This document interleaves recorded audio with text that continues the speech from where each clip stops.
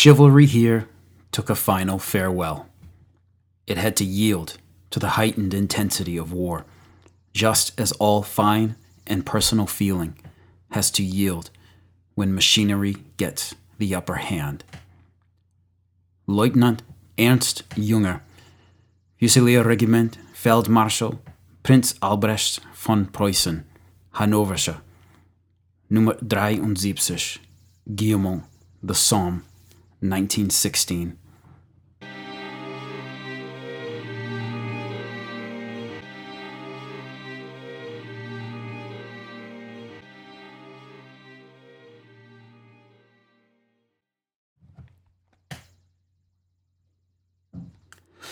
Hey folks, welcome to the Battles of the First World War podcast, episode 20, Somme, Strolling Along in Gillymong. If you notice a difference in my voice right now, it's not a cold or that I've finally conquered puberty. Nope, I am now recording the BF-WWP through a new Blue Yeti microphone given to me by my older daughter for the recent Father's Day here in the US. I am just stoked. My younger daughter, the one who really knows way more about World War I than any younger daughter should, she gave me my first socket wrench set, which is also something I really, really wanted. So overall, I'm pretty psyched. Okay, so admin notes. Just wanted to announce that I've set up the podcast on Patreon. The link is patreon.com/Battles of the First World War podcast. Here's the moment. If you like, you can fast forward for the next minute or so. But if you're interested, please continue listening on. So real quick and simple, what is Patreon? Patreon is a site where you can sign up for recurring donations to your favorite artists, musicians, or podcasters. It is all strictly voluntary, of course. There is no requirement to donate, because then that really wouldn't be a donation, now would it? Now, if you choose to do so, the Patreon page for the BFWWP is set up for recurring donations only when I release an episode, and there are a few perks.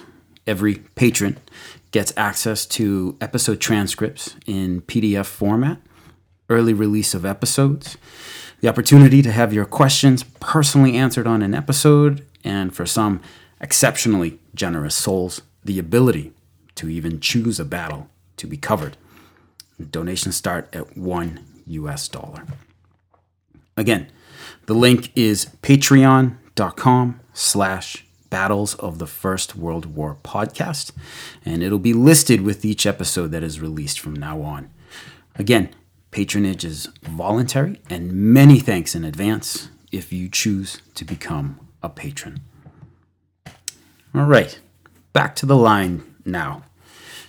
We're heading over to the extreme southern flank of the British line on the Somme front, to a village named Gillymong.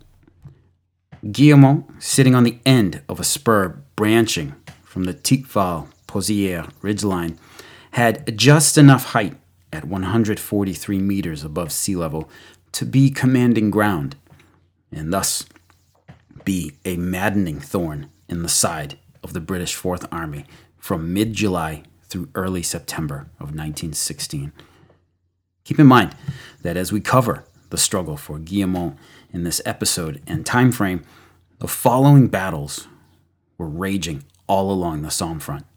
The Australians hammering at Pozières, the Scots and others grinding away at High Wood, the South African Brigade and follow-on British units fighting the Inferno in Delville Wood, and the French Sixth Army clearing ground at the banks of the Somme. For miles and miles, the ground shook and sprouted earth and fire, and the night sky flashed and shrieked as iron rain crashed down from the heavens. The Battle of the Somme was already a monstrous struggle that, like its twin Verdun a couple of 100 miles away, was already defying the definition of what battle was.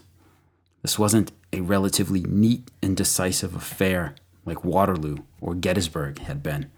These battles just went on and on and on. A cauldron of shell holes, smoke, and fire, calling in ever more men to be consumed. The village of Gillymong was to be another corner of hell on the Somme.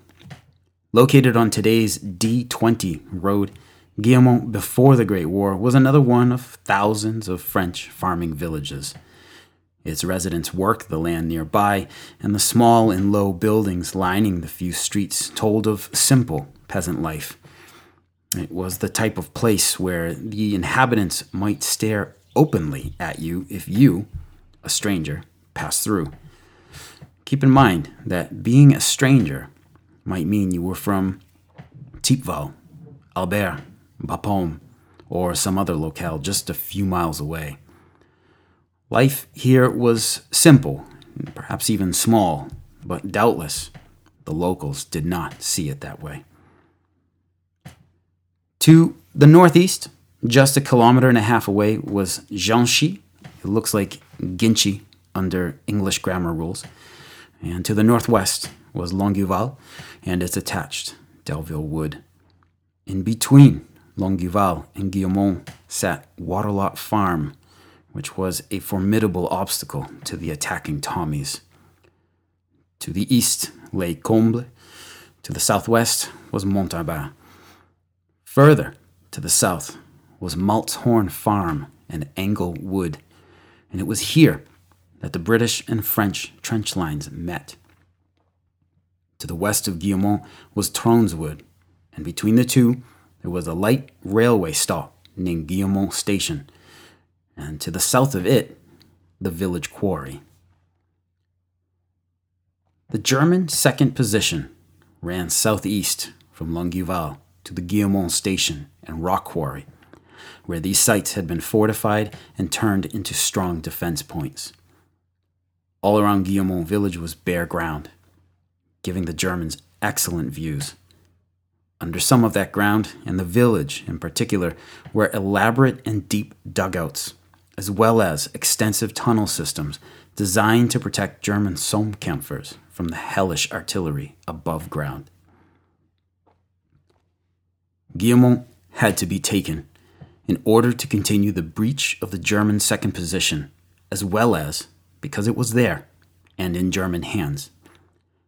It also needed to be captured and cleared in order to take out any enfilading resistance towards the French Sixth Army, whose 20th Iron Corps manned the line between the Tommies and the River Somme itself.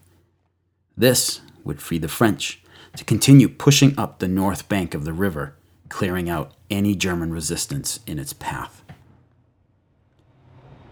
It didn't take a high level of intelligence to see that any attack on Gillymong would be tough, but especially those coming from the west. So, of course, our first attack on the village would be coming from the west. With the second strike on the Somme by the British Fourth Army in the early hours of the 14th of July, 1916, the British had finished clearing the last of the German resistance out of Troneswood. Setting up a perimeter along Troneswood's eastern perimeter, Tommies there could see that the next target was the village of Gillymong, and it would have to be attacked over open fields with an uphill slope.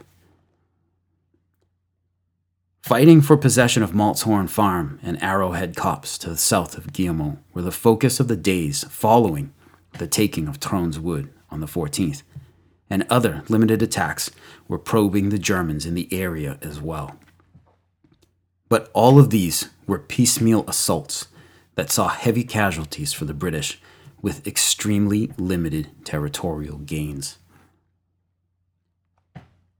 The first attack on Gillymong itself came on the 23rd, when the 2nd Green Howards attacked from Longueval Alley and the 19th Manchesters pushed out of Troneswood. The artillery prep had thoroughly wrecked the village and some of the forward trench lines, But the defending German Reserve Regiment 104 was battered but ready. This first attack failed when the Manchester men found the German barbed wire uncut, and the Howard's men walked through their own smokescreen into the Manchester's sector. The Germans mowed them down with machine guns that had survived the bombardment. It was the same old story. The next attack came on the 30th of July, after another pounding bombardment of the known German line in Gillymong village. The Germans, however, replied with a heavy counter-barrage of their own that soaked the stumps of Tronswood with HE and gas shells. The Tommies of the 30th Division advanced from the west into heavy fog at 0 hour, which made everything in the shattered landscape that much more confusing. To the south, the ruins of Malthorn Farm were taken, but in the immediate vicinity of Gillymong, the Germans at the quarry and Gillymong station tore into the attacking Tommy lines with concentrated machine gun fire once again.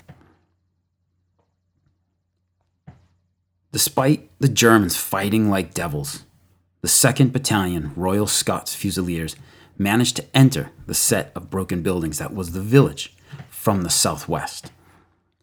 Here's where the German dugouts and tunnels came into use.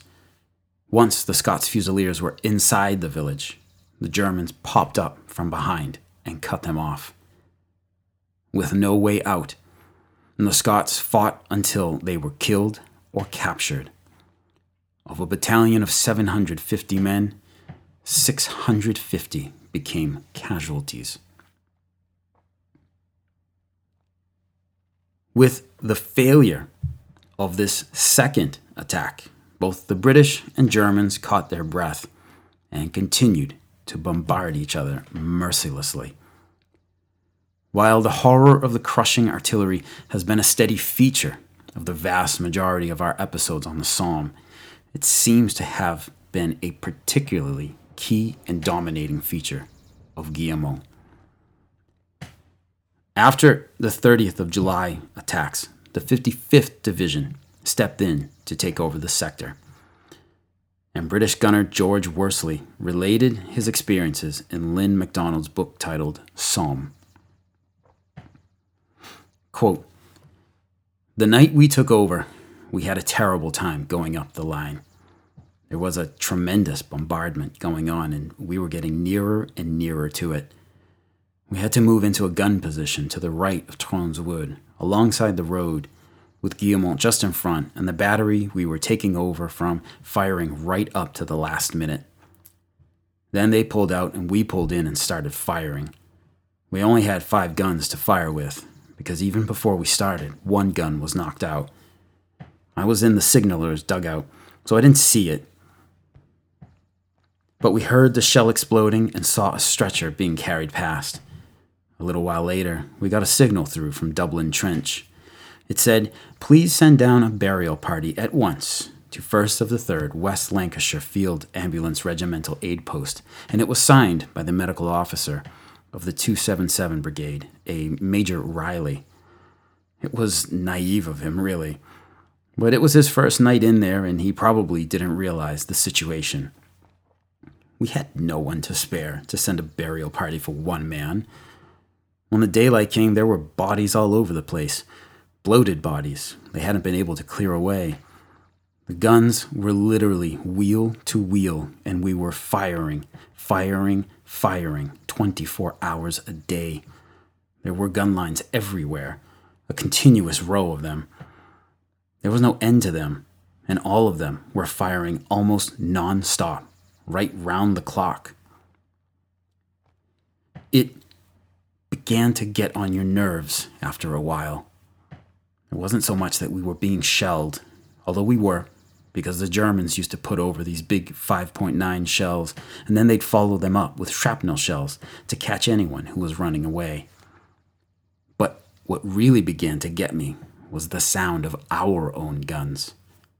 The sound waves were going through your head all the time, like a tuning fork being struck on your steel helmet. A terrible sound. Ping, ping, ping. This terrible vibration day and night, and this noise in your head, just like a tuning fork being rung again and again. It went right through you. You couldn't get away from it. It went right down into your nerves. End quote. A third attack on Gillymong was launched a week after George Worsley and his division came into the line on the 8th of August. The guns had never ceased pounding the Germans, and the Germans retaliated in kind. Units from 2 divisions were to take part this time. Battalions from the British 2nd Division would attack Gillymong Station and the northern part of the village's ruins.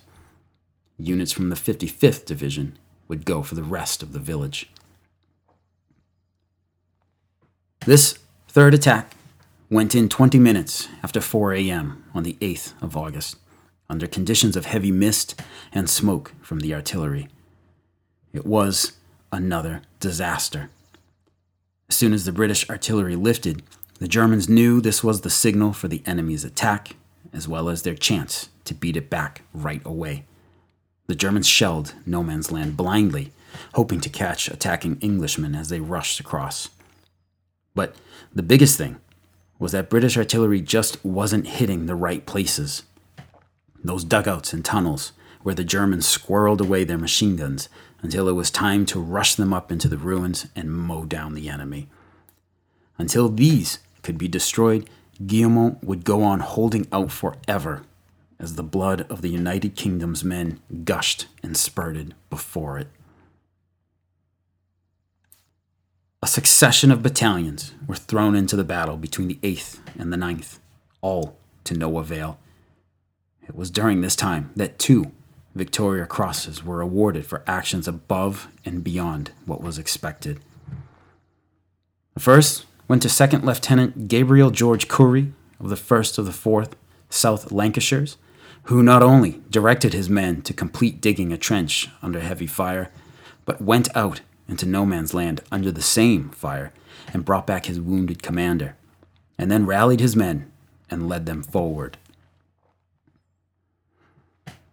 The 2nd Victoria Cross went to Captain Noel Chavas, medical officer of the 1st of the 10th King's Liverpool Regiment. Over the course of the 8th and the 9th, Captain Chavas was a force to be reckoned with as he continuously went out into no man's land to recover wounded men, sometimes very close to German lines and sometimes under fire. Chavas was to become a member of a very rare club. This was the first of 2 Victoria Crosses to be awarded to him. A second VC would come a year later in the Ypres salient, although sadly, it would be issued posthumously. Small attacks continued over the next few days, little penny packet assaults that the Germans shot down with ease. In mid-August, the 55th Division was relieved by the 3rd, having lost 4,100 men for little gain. Shellfires swept the Gillymong, Ginchy, Troneswood area unceasingly, like a deadly rainstorm that never seemed to end. A new British attack was planned for the 18th, after a solid 24 hours of punishing artillery bombardment of Gillymong and the surrounding sector.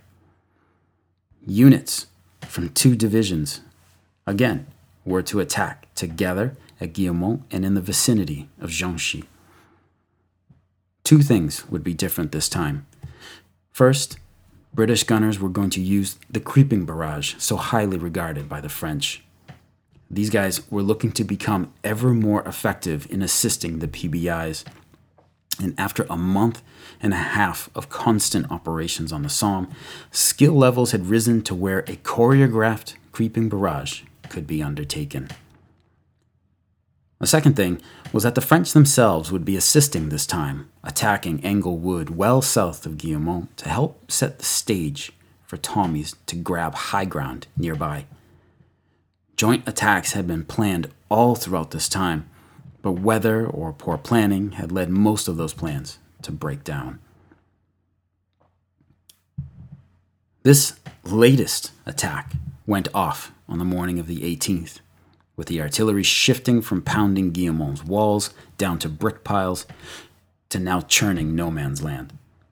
Over the top went the Tommies, and as they did, the curtain of shells in front of them rose and shifted 50 yards forward. It would do this every 60 seconds, and the infantry were expected to stay behind and clear all obstacles in front of them in that time.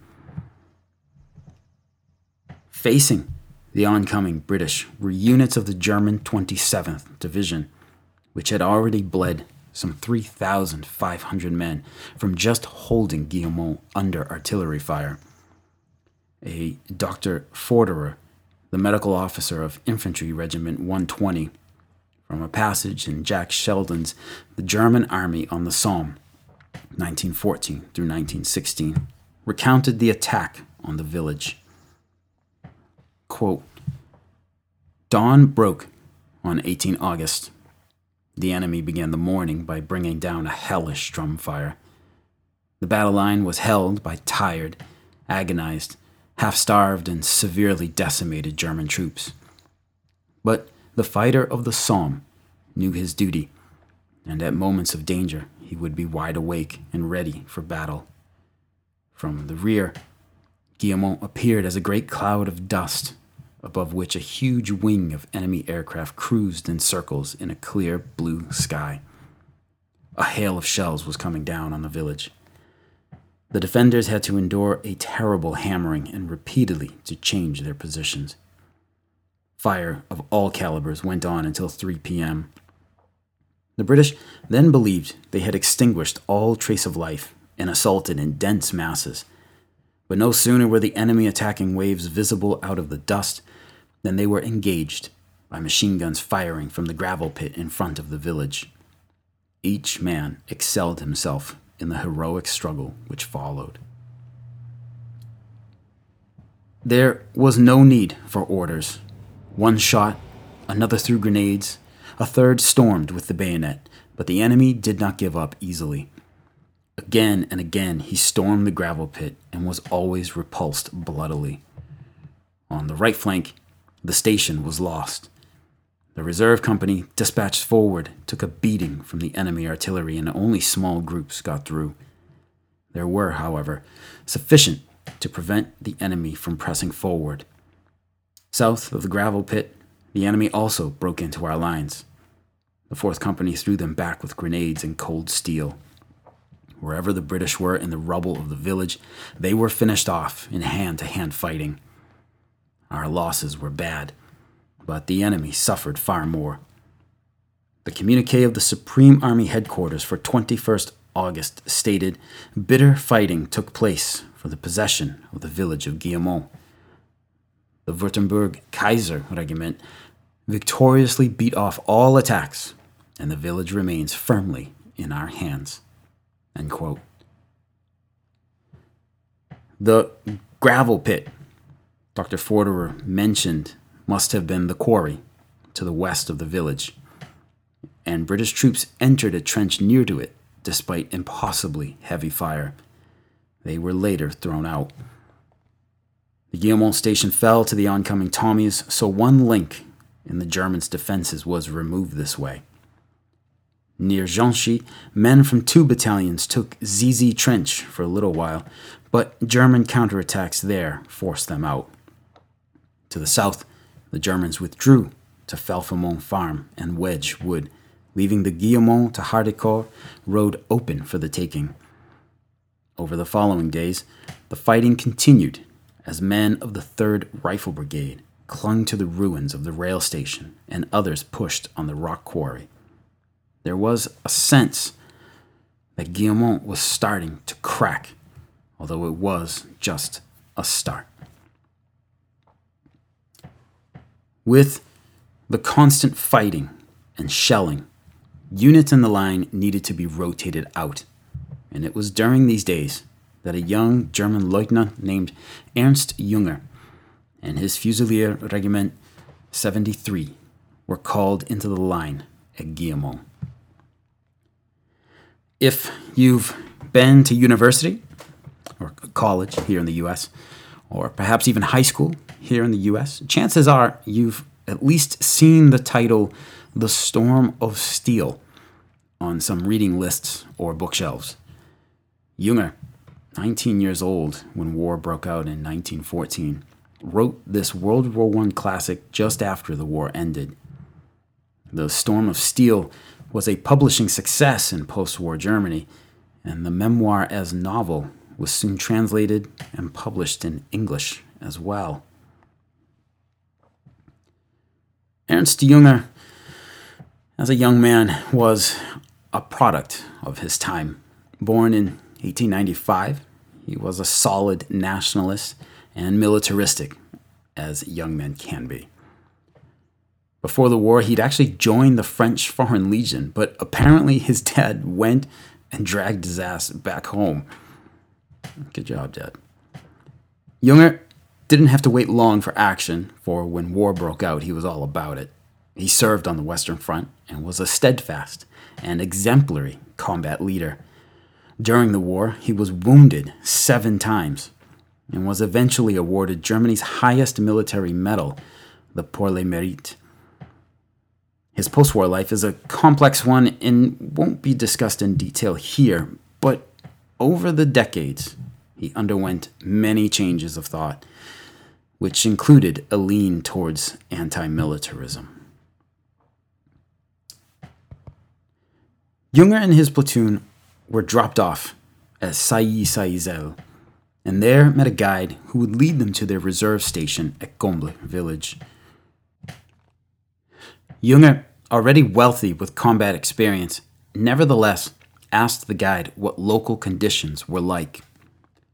Quote, "A man in a steel helmet reported to me as guide to conduct my platoon to the renowned Comble, where for the time we were to be in reserve. Sitting with him at the side of the road, I asked him, naturally enough, what it was like in the line. In reply, I heard a monotonous tale of crouching all day in shell holes with no one on either flank and no trenches communicating with the rear, of unceasing attacks, of dead bodies littering the ground, of maddening thirst, of wounded and dying, and of a lot besides. The face half framed by the steel rim of the helmet was unmoved.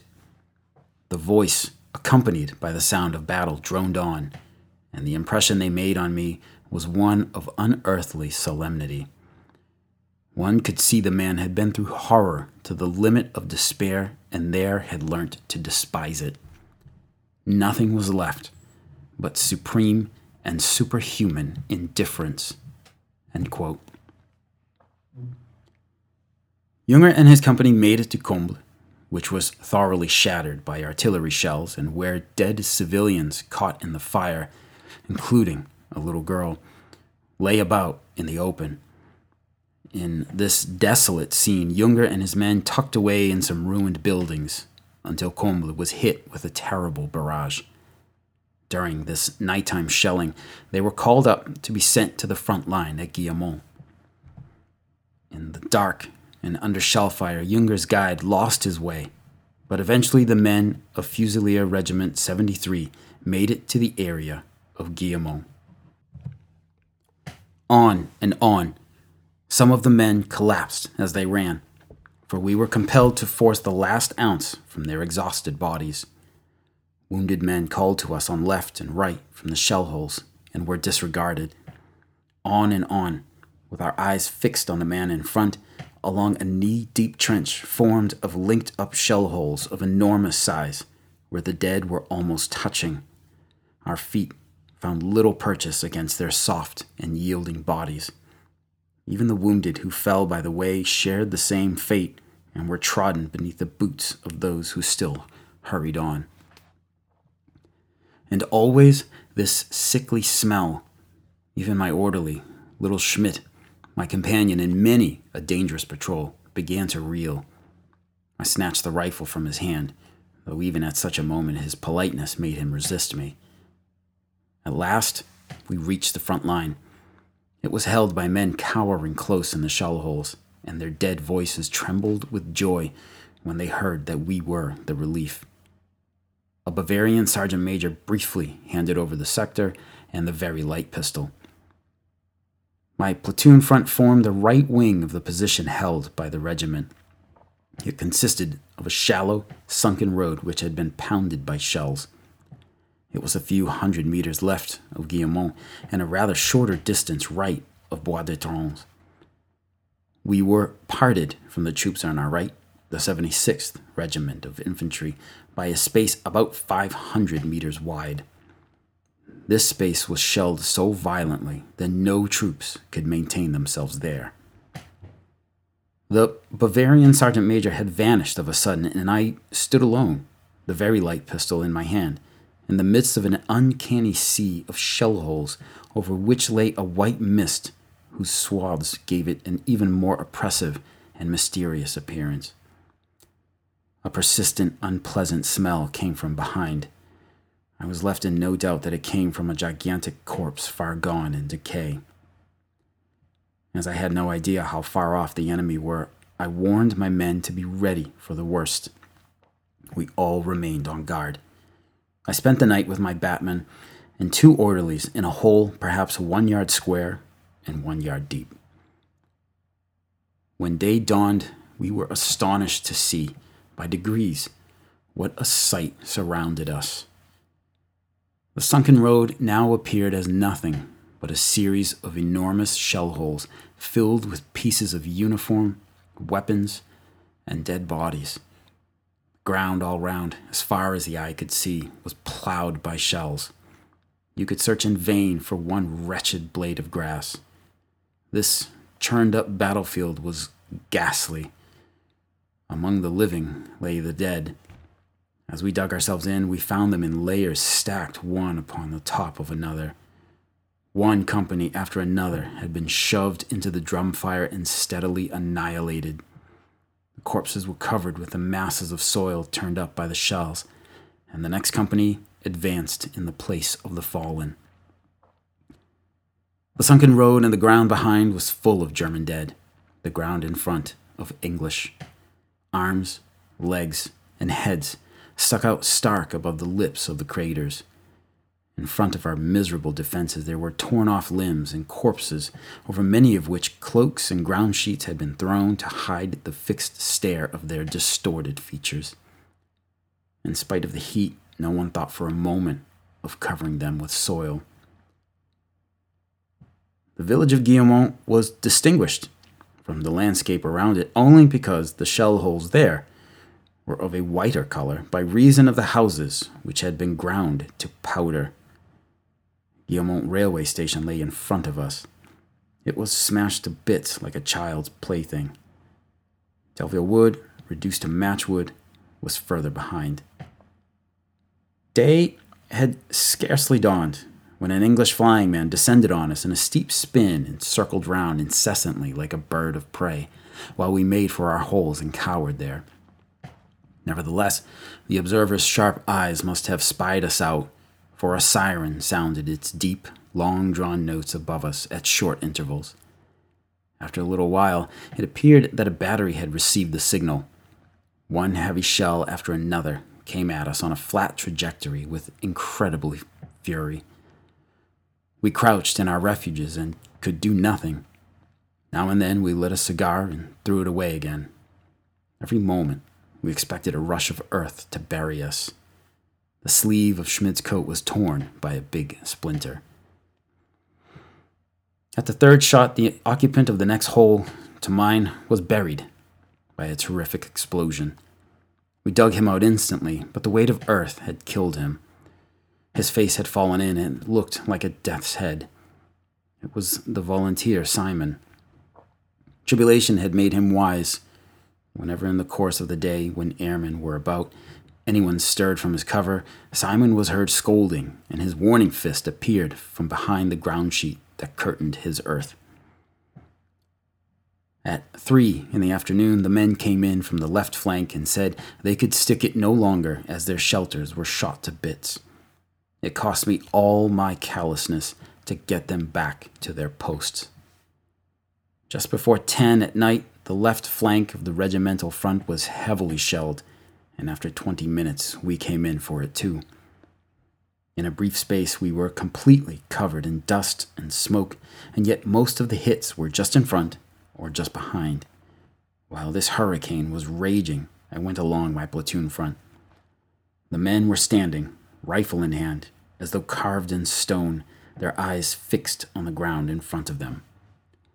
Now and then, by the light of a rocket, I saw the gleam of helmet after helmet, bayonet after bayonet, and I was filled with pride at commanding this handful of men that might very likely be pounded into the earth, but could not be conquered. It is in such moments that the human spirit triumphs over the mightiest demonstrations of material force. The fragile body, steeled by the will, stands up to the most terrific punishment. End quote.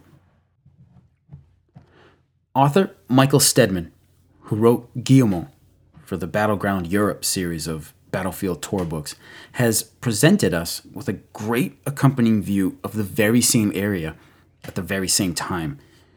In his memoir titled Stand To, A Diary of the Trenches, 1915 through 1918, British Army Captain F.C. Hitchcock wrote of his experiences in the front lines at Gillymong, where unknowingly he faced Ernst Junger's regiment.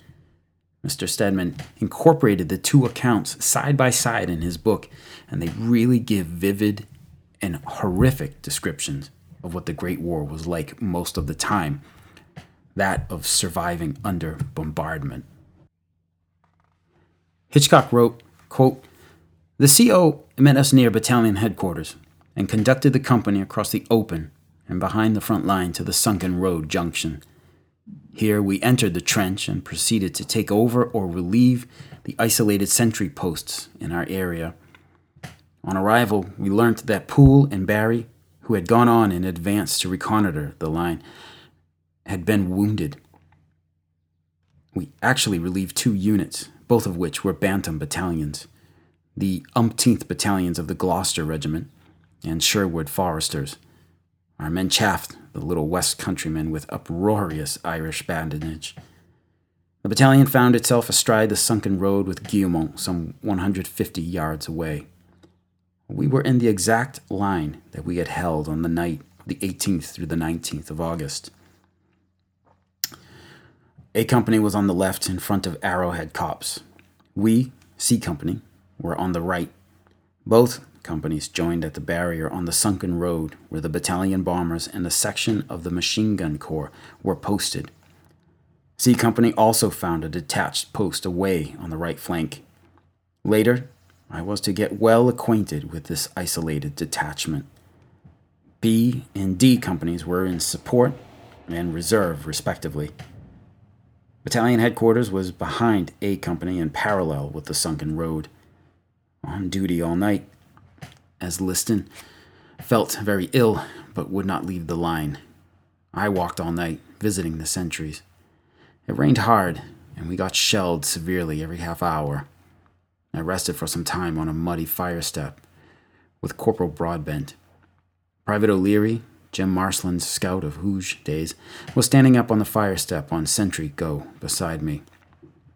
I left him in that position, and in 10 minutes returned to find a colossal shell crater in the parapet, or where it had been. Poor Broadbent was dead and badly smashed up, and O'Leary, the keen sentry of 10 minutes previously, was terribly cut about the head and body, and was raving. Morrissey and Reed took him away. Never did I expect to see him again. We spent the night deepening the trench and building up the parapets. What cover suited the Bantams of 4 feet 8 inches to 5 feet did not suit the 2nd Leinsters, averaging 5 feet 10 inches. 24th August. At 5 a.m., I met the CO who had come up to inspect the line. He was particularly sympathetic about the casualties. We toured the whole company front, including the detached post. To get to it, we had to cut across the open. However, as it was foggy, the Huns did not observe us. We found Jameson and his platoon under deplorable conditions, and all around them were enemy dead, and the little ditch of a trench full of mud, with pieces of equipment and half-buried corpses. Jameson was cheery, but complained of being short of rations. This post on the right of the company was at least 200 yards away from the main line. It had no CT or wire entanglements, but was echeloned back facing Lewes Wood. Later in the day, I got in touch with a unit on Jameson's right. We were subject to heavy shell fire all morning. Company Sergeant Major Kerrigan got badly wounded in the arm, also Sergeant Dignam and a few men. From battalion headquarters, we understood another unit was taking over this detached post.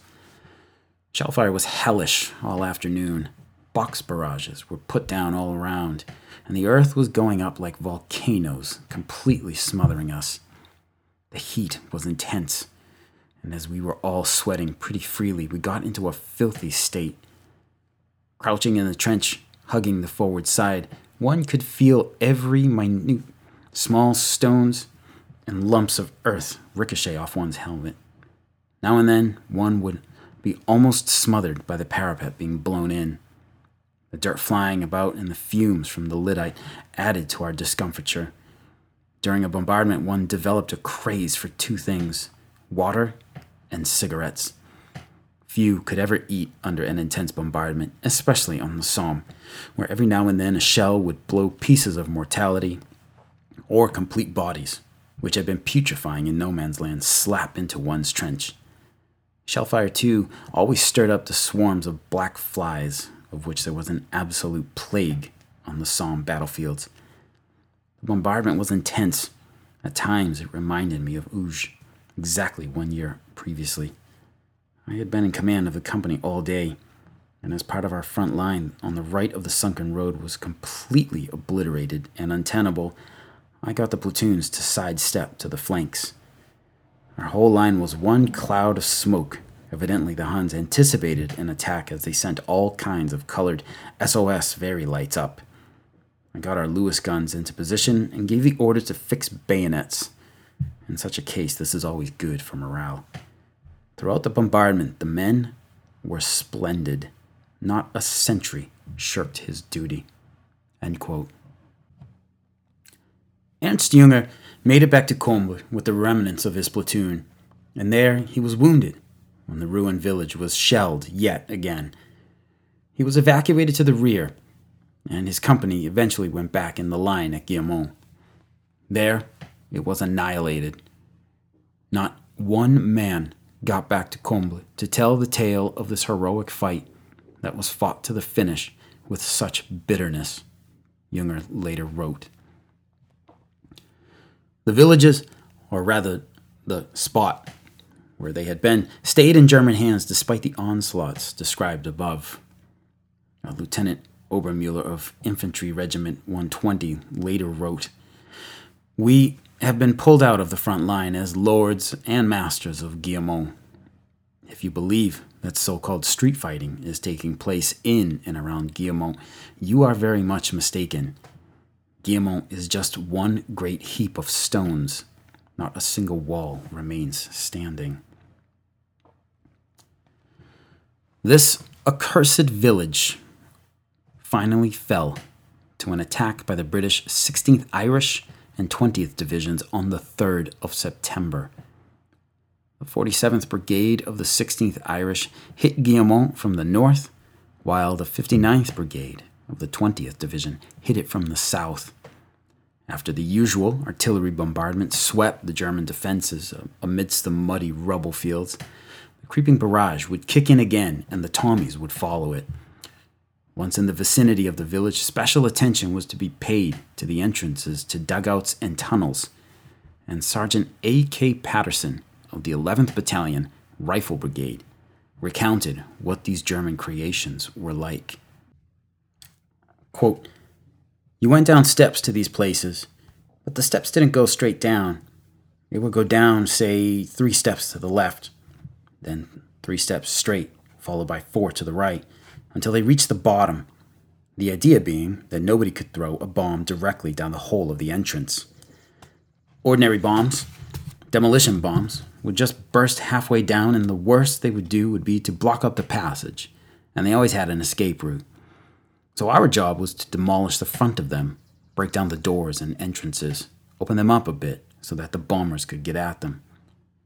Well, the Jerrys weren't just going to sit there and let us hammer away, demolishing the front of these dugouts. So first thing, we had to throw down phosphorus bombs, smoke bombs. You'd strike the smoke bomb on an ignition brassard you had strapped around your arm and fling it down the steps. The bombs gave off a thick, suffocating smoke, which, being heavy, flowed down the winding steps and spread out in the large spaces below so that it would either drive the Germans out or suffocate them. We had to carry extra haversacks full of these phosphorus bombs, and as well as that, and extra ammunition and all the rest of our normal equipment, every man had to carry either a pick or a shovel, one each. It was a wonder we were able to get out of the trench, because we had to get over a big bank that we'd made ourselves in front of our trenches for cover, and then beyond that was all the wire and water. 0 hour was supposed to be midday. The idea was that about 10 minutes before 0 hour, our bombardment of their lines increased in volume, and when that noise stopped, which meant that your covering fire from the field guns was lifting ahead, that was your signal to go over the top. Well, maybe the firing stopped.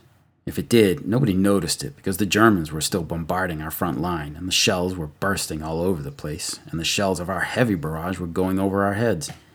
The noise was so deafening that days later, it was still resounding in our ears, and we were supposed to listen. We went over by the time on our watches, and my platoon was leading, in extended order, 3 to 4 paces between each man. You couldn't say, you go straight across that way. You'd have to go around huge holes, and with more shells falling all around, it was very difficult to keep going in a straight line. Very difficult to keep the men together in any kind of formation. Very difficult to know what was happening. End quote. The assault wasn't a cakewalk by any means, but the artillery had had some effect on the defenses. Oberleutnant von Hornbostel of the 1st Company, Fusilier Regiment 73, reported the conditions later. Quote, during the night, the 2nd through the 3rd of September, 1st Company relieved the 12th Company in the 2nd line near Gillymong. Enemy artillery had damaged the trench badly. All the so-called dugouts in the center had been crushed, but were roughly repaired prior to the company being allocated shelters. The morale of the men who had arrived at the trench without casualties was good. The officers went to the flanks. I myself was on the left. We did not succeed in establishing the link with Infantry Regiment 164. Artillery fire continued throughout the night, increased in intensity the following morning, and reached a peak around midday. Numerous dugouts were wrecked once more. The artillery fire that we had called for with signal flares was not fired. There was much aerial activity, which made observation difficult, even over our sector. Suddenly came the report. The British are outside the dugout. At the same instant, hand grenades detonated, and, with the exception of Unteroffizier Brand, all the occupants of the dugout were dead or mortally wounded. I myself suffered multiple wounds. On my order, Brand left the dugout. Resistance was pointless and impossible, and he was captured. The remainder of 1st Company put up an energetic fight. With a few exceptions, the entire trench garrison was killed, both lieutenants amongst them. I myself lost consciousness due to loss of blood. In the first hospital, I was found to have been wounded 20 times. Some hand grenade splinters were not removed until later. Until 7th September, I was only conscious occasionally. In the hospital at Dartford, men of the 1st Company said the enemy who had broken through attacked from the rear. End quote.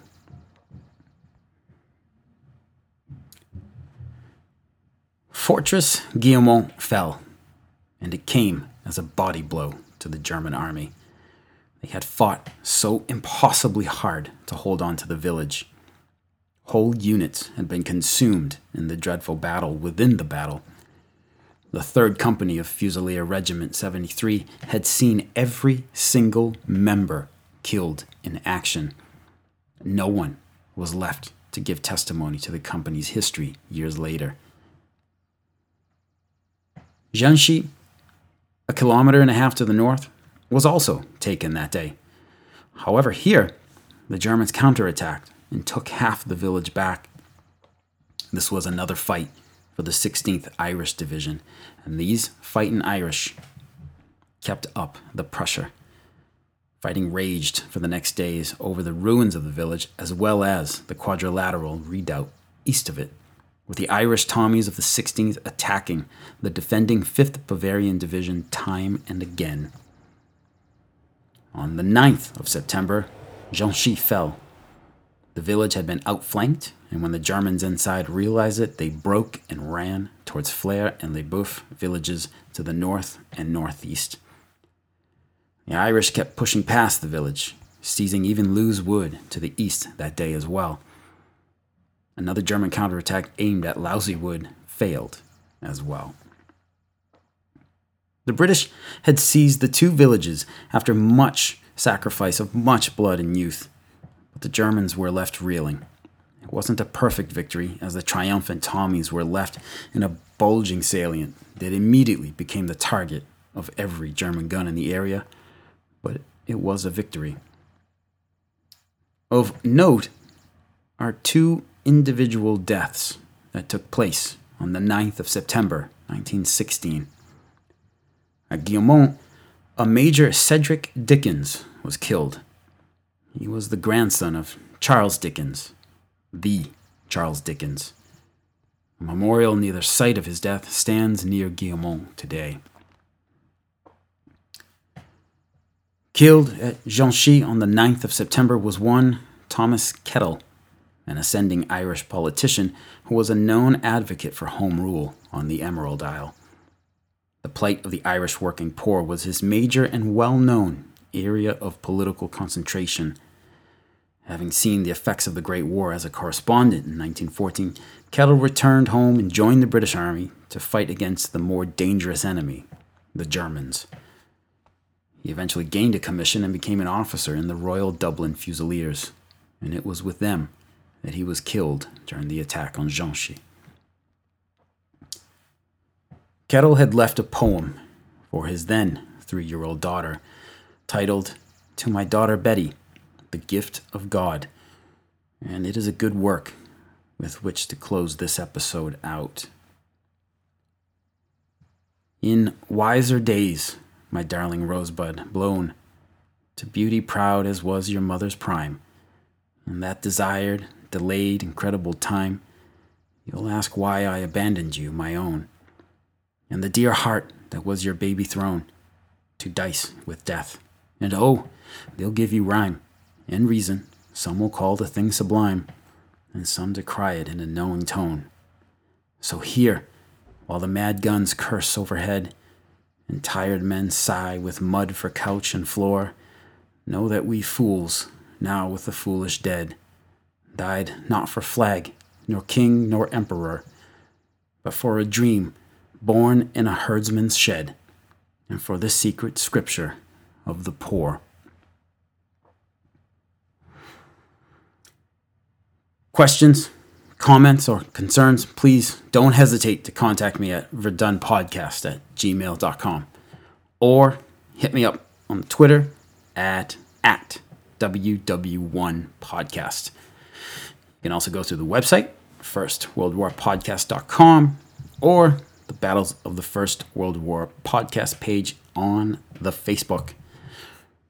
Thanks again for the reviews, and thank you as always for taking the time to listen to the BFWWP. Talk to you again soon. Take care.